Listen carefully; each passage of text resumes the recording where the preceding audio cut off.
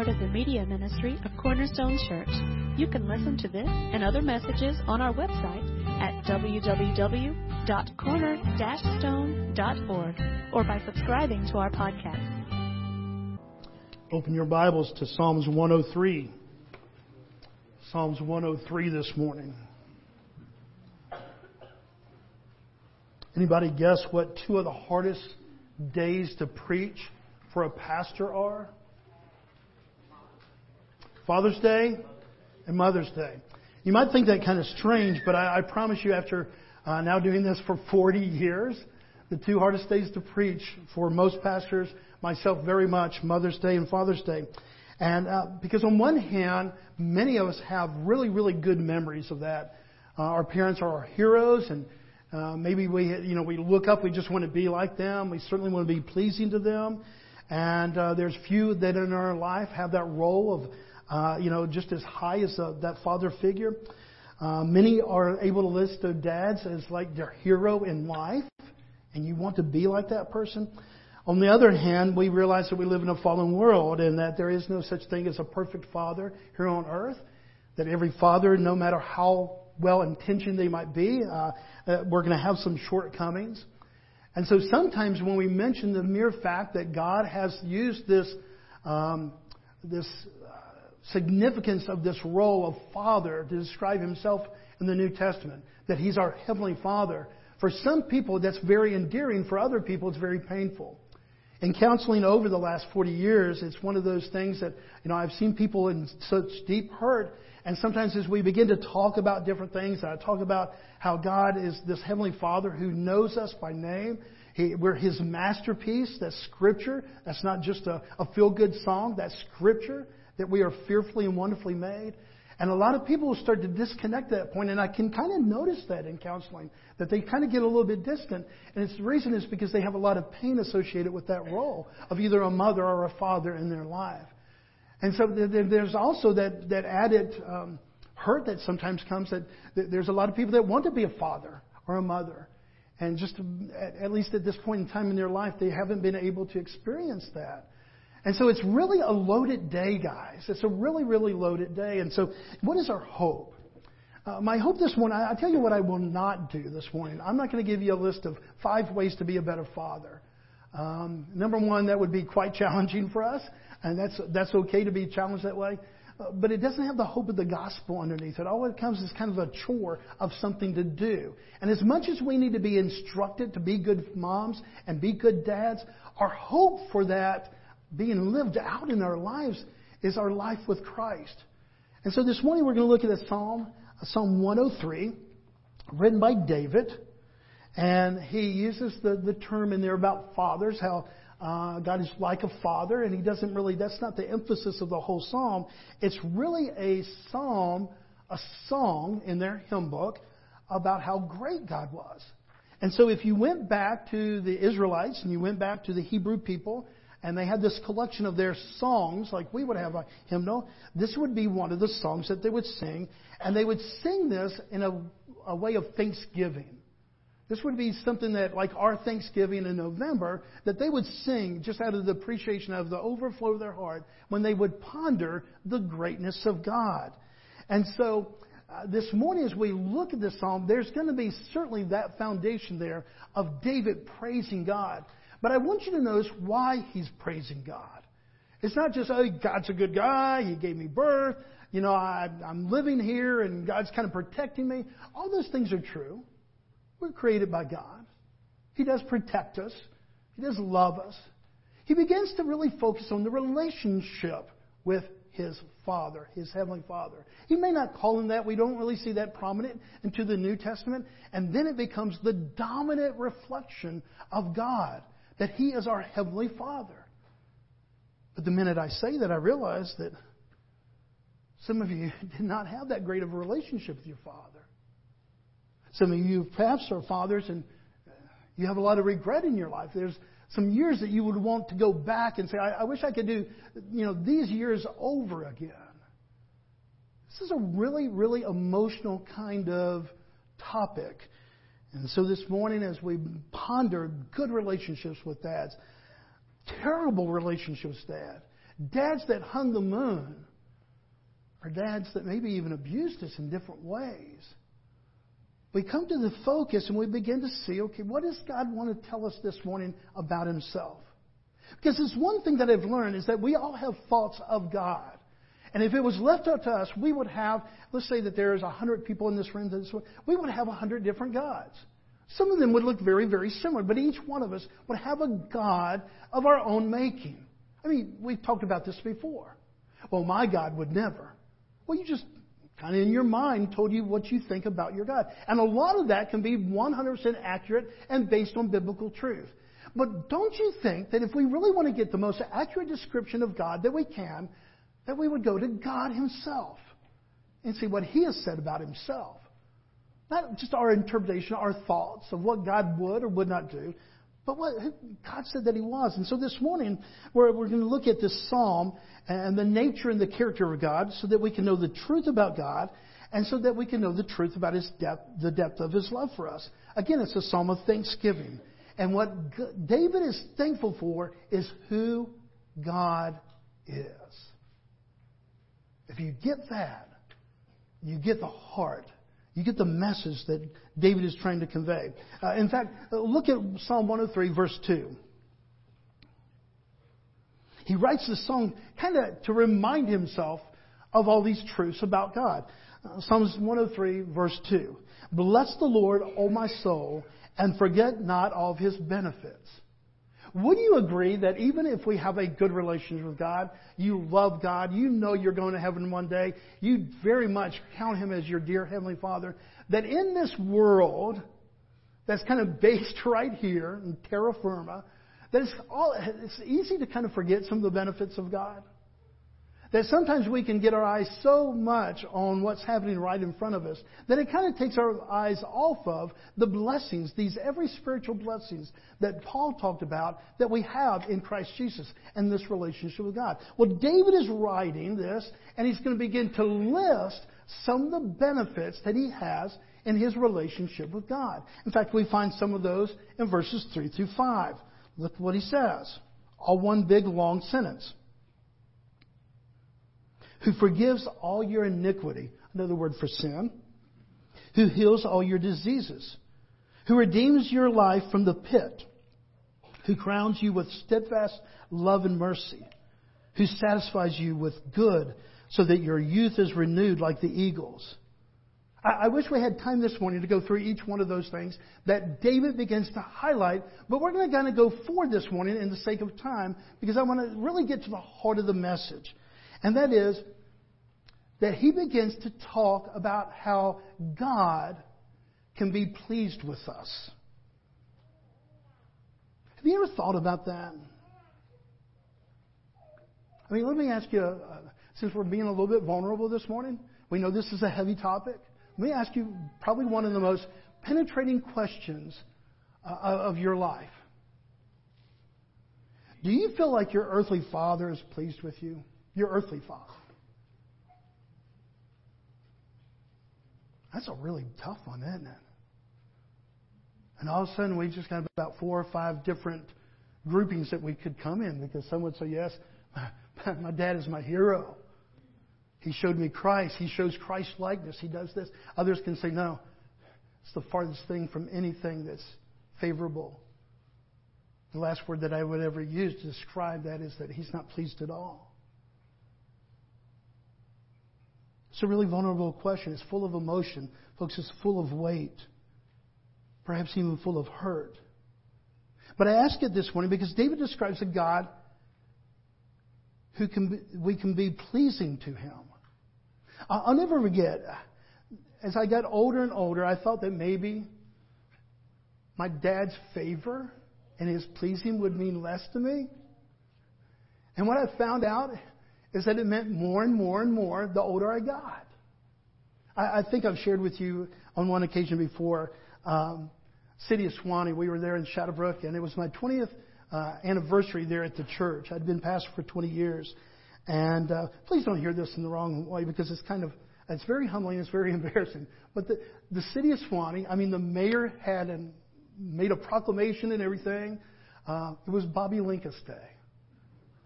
And, it was one of those things. I mean, the whole city of Suwanee, the mayor comes out there, he has one of those, it's like in a cartoon or something, where he has the script and he says all this. And it was great, but it was an honor really for much more the church had made such impact instead of a person. And so I didn't really make a lot of it. I didn't really care all about the highlight of that.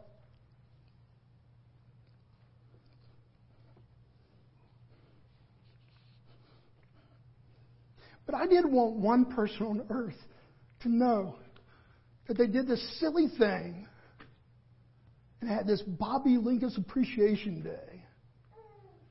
And that was my dad. Now, I didn't call up and say, hey, guess what?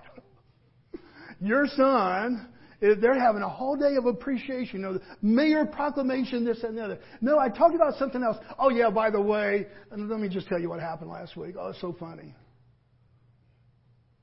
And I came in the side door, but I wanted my dad to somehow know, deep in his heart,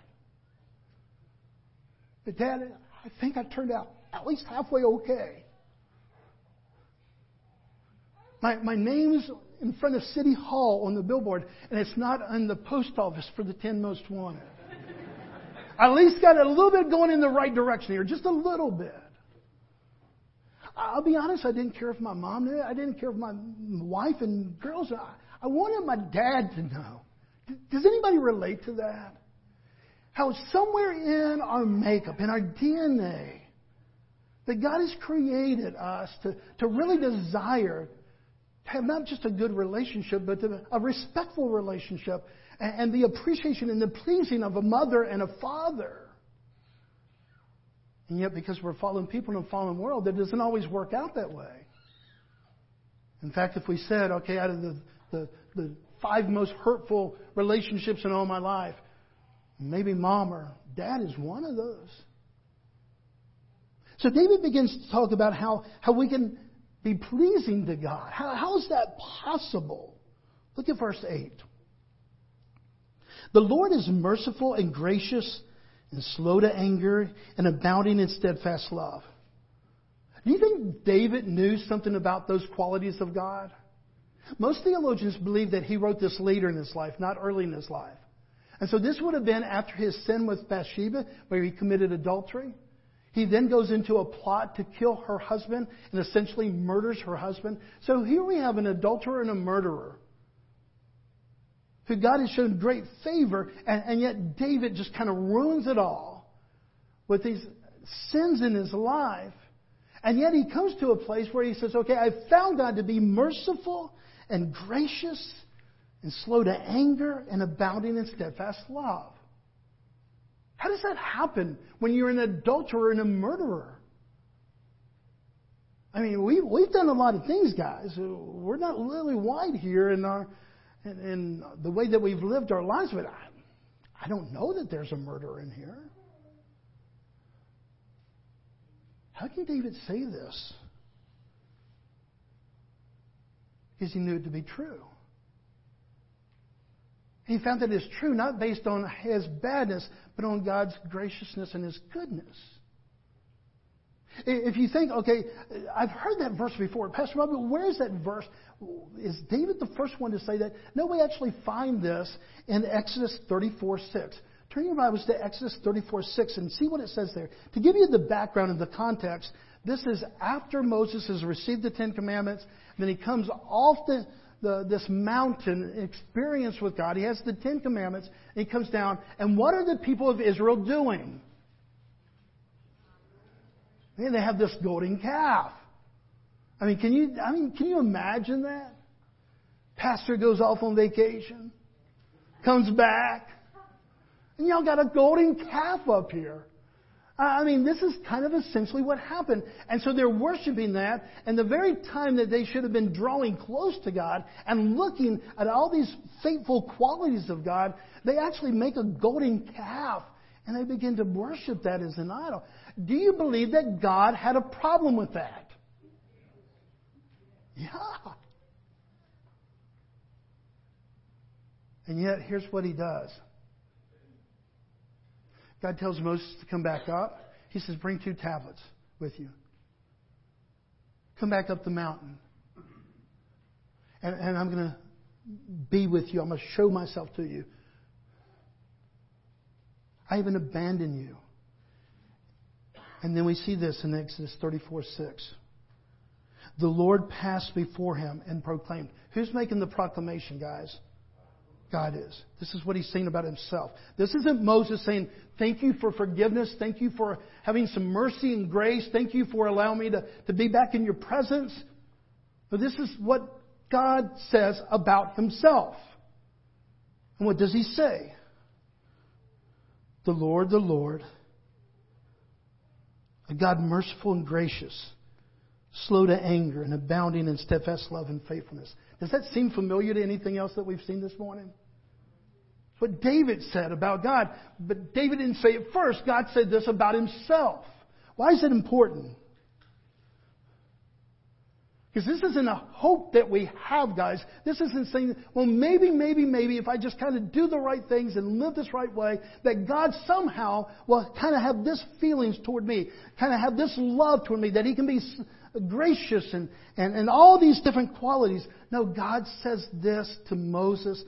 David says this to God. I know this is the God that you are. God calls Moses to the mountain.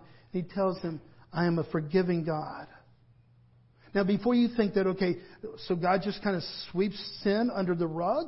You can do whatever you want, and God doesn't have any real kind of moral problem with that. No, God is holy, folks. He has an extreme problem with our sinfulness. Look at Exodus 34:7. Right after he describes himself as this God who is gracious and slow to anger and abounding in steadfast love, look what he says. Keeping steadfast love for thousands, forgiving iniquity, against sin and transgression of sin, but who will by no means clear the guilty, visiting the iniquity of the fathers on the children and the children's children to the 3rd and 4th generation. What does that mean? Here's this God who says, I am a forgiving God. I'm a patient God. I'm a loving God. I'm a steadfast God. But I'm holy and I'm just. And for the guilty, not only will you have this payment in your own life, but it's actually going to affect your children, your grandchildren, and your great-grandchildren. Well, that's kind of challenging. So what's the difference? He's talking about some good people and some bad people? Well, what's the story? Does God forgive you or does He hold you guilty? Because in 2 verses we see one thing God's saying about Himself is, I am a forgiving God. And then the next one, no, I hold you accountable. Is He just confusing? Why is God kind of telling us this? Well, we see that back in Psalm 103. Go to Psalm 103, verse 10 and 11. Does God forgive us? Or does He hold us guilty if we're guilty of sin? The answer is found throughout the Bible, folks. Not just in Psalms 103, not just in Exodus, but from Genesis to Revelation, we have this endearing story. We have this wonderful love story of God that tells us about how even though we have fallen and we have rebelled against Him in our own sinful nature, that He is going to make a way for us to be made right with Him. To use the words that we were using this morning, that we would be pleasing to Him. That's pretty good news to David, who was an adulterer and a murderer. That's pretty much good news to me, and I haven't murdered somebody. The Bible said I would be an adulterer. You've committed adultery. The Bible says if I thought lustful thoughts in my head, that I've committed adultery. And I confess to you, I've done that before. I don't want to. It's not something I aspire to do. Oh, that's just man. No. That's just mankind.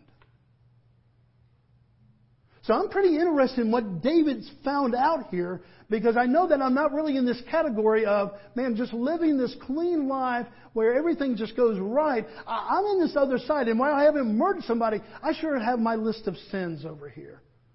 I don't know what side you would put yourself in. The side over here that's just walking so right, never with any wrong? Or this one that whether it is murder, adultery, or whatever it might be, that you go, no, Bobby, I'm over here in this camp with you. Psalms 103, verse 10 and 11. He that is God does not deal with us according to our sins, nor repay us according to our iniquities. For as high as the heavens are above the earth, so great is His steadfast love toward those who fear Him. So He doesn't deal with some people according to their sins, even though everybody belongs over here in this group and everybody has sinned. In some form or fashion, everybody has sinned. Whether you murdered somebody or not, we're all in this camp over here.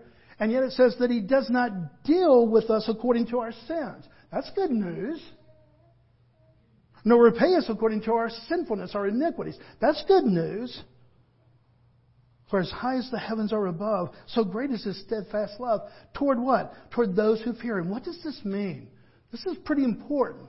Because if this is how we get forgiveness, this is how we get a right standing with a holy God, this is pretty important. Go on, look on verse 12 and 13. As far as the east is from the west, so far does He remove our transgressions from us. Is that good news? As far as the east is from the west, that He removes our sins from us. But now look at verse 13. As a father shows compassion to his children, so the Lord shows compassion to those who fear Him. What is this fear? How do you get in this camp over here that seems to have your sins forgiven if you fear God? What does it mean to fear God? I think what immediately comes to our mind is that somehow God is up there. Some picture from Wizard of Oz, where Dorothy and Scarecrow and everybody's kind of walking in.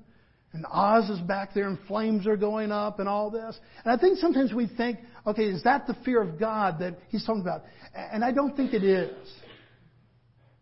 I think the fear of God here is realizing the truth about God. And out of that truth comes this understanding that He is God. And guess what? We are not. Proverbs would say that that's the beginning of wisdom, to fear God. To fear God, to me, it can have 1,000 different kind of avenues there that you could go down. I think to me, to fear God in this context means to acknowledge the truth about ourselves and the truth about God. He is Creator and we are the created. He is holy and we are sinful. He is almighty and we are powerless. He is faithful and we have been unfaithful. Not a pretty picture. And when we know these truths, we begin to see that God has an answer. And that was what David was pointing to. And God had but one answer. His answer wasn't just try harder. Have you ever messed up in marriage, in parenting, in a job or whatever? And you really did. You felt bad about it. There was this kind of bad feeling. You wanted to do better. And so in your mind, in your heart, go, okay, Monday, turn over a new leaf. I'm just going to do better. Is that valuable? It is. I mean, it's better than saying, I really don't care. Do you think we can do that with God? We're just, okay, Monday morning, I'm just going to try harder with God. Will less of a sinful life take care of the old sins that we've already committed? Well, that's not good news for David. He's an adulterer and a murderer. I mean, how do you make up for that if you're just going to do it out of human efforts? I mean, what takes away adultery? What takes away a murder? I mean, are you getting that, guys? It's not just turning over a new leaf. So from now on, no more adultery, no more murder. I mean, that's better than going that path, but it doesn't take care of what's already happened. And in that case, every one of us have no hope. So God's way wasn't try harder, do better.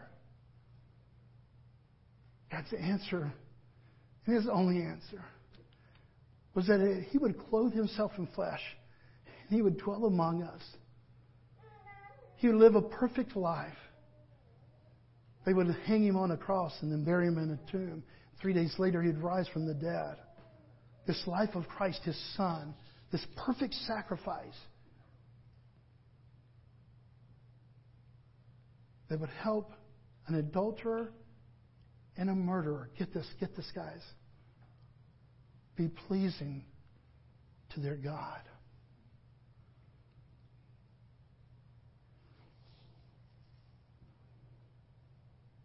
How are you trying to please God? I mean, most of us trying to live a moral life or trying to do the right things, trying harder and harder. But remember, that wasn't God's answer because we already have this deficiency over here, and so that just doesn't cover up the old. So God has but one way, and that was that He would clothe Himself. He would come.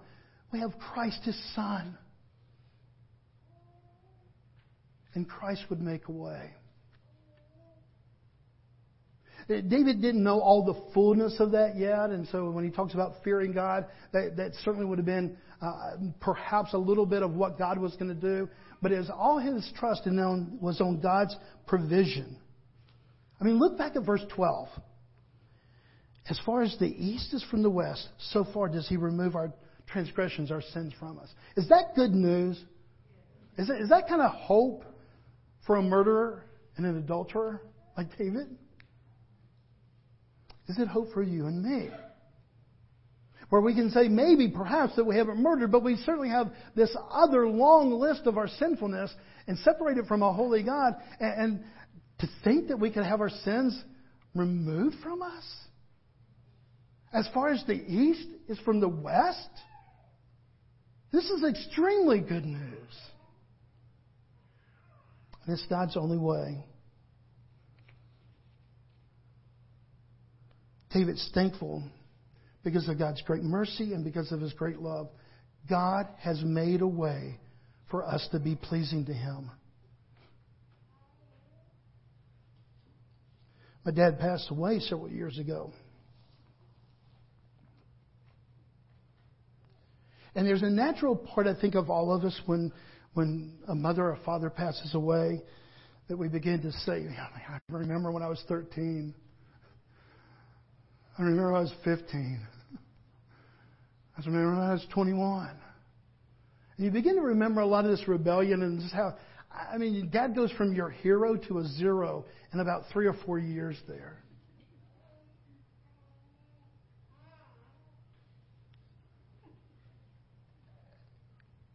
And every thought is, okay, I'm going to make it up. I'm going to try harder.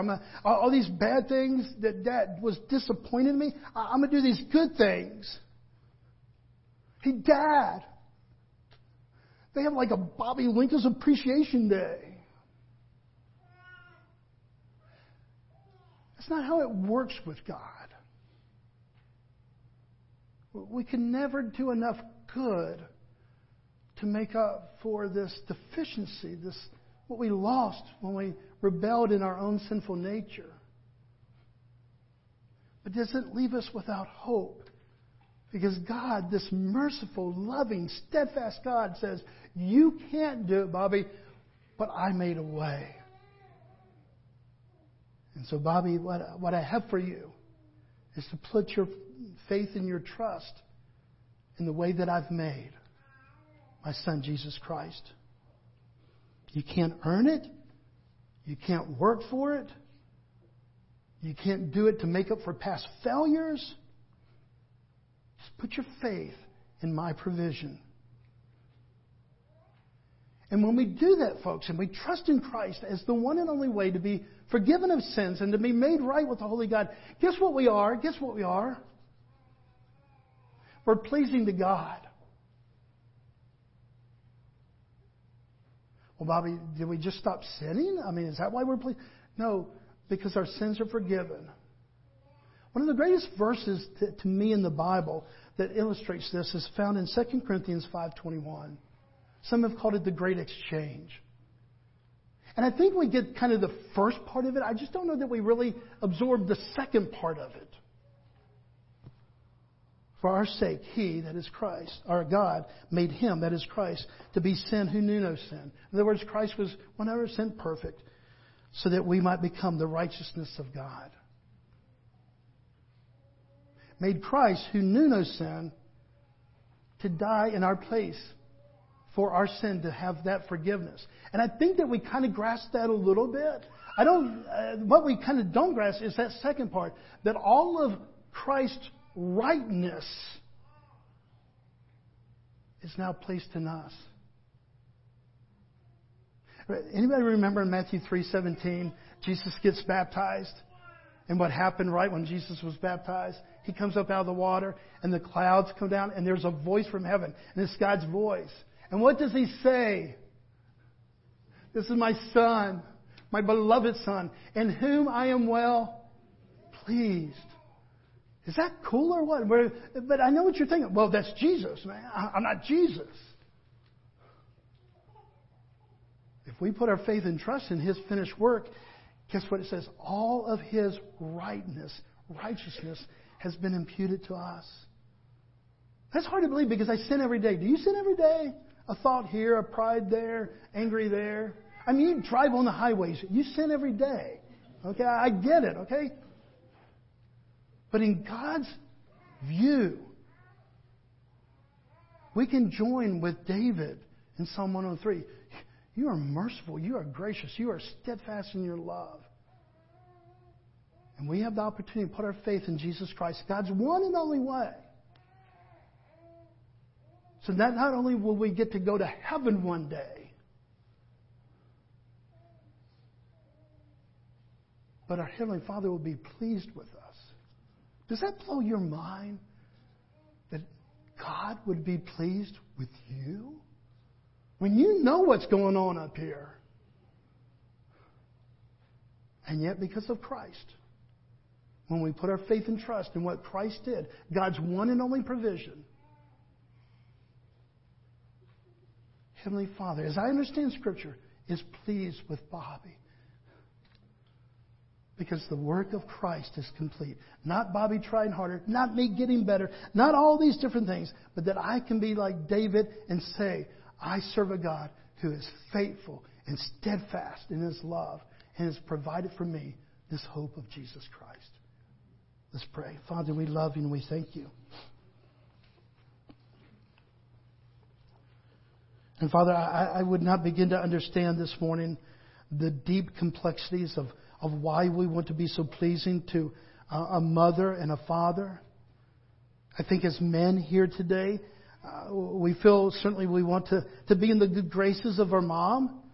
And yet, Father, there's something deep within us that we just want to be pleasing to our earthly Father. And so we come to Father's Day today, and it's a tender place because maybe sometimes we can think back and our dad truly was our hero. But then there's other times that we disappointed him or he disappointed us. And all of a sudden we begin to see the complexity of that. Father, how much You've done when You provided for Christ to be the sacrifice for our sins, to have our sins forgiven, Father. To have not just a hope of heaven, but Father, to have a right relationship with You. And for You to be pleased in us because of Christ Jesus. Father, will You help us to grasp that this morning? Father, I pray for those who have had an estranged relationship with their father. I thank You that in another psalm it says that You are the father to the fatherless.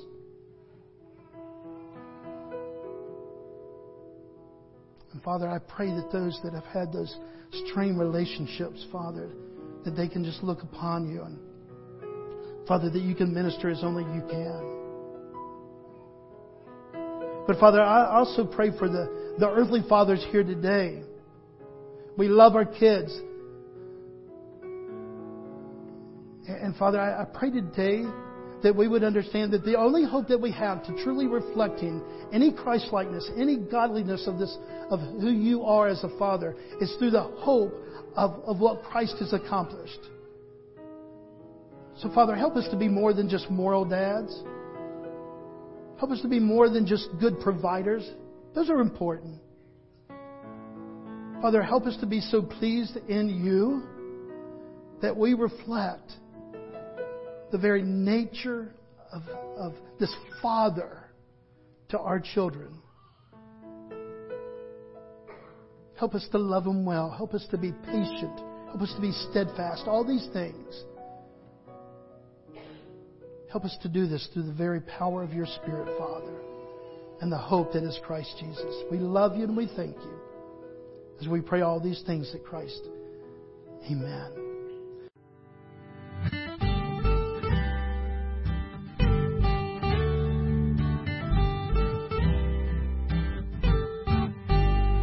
Thank you for listening today.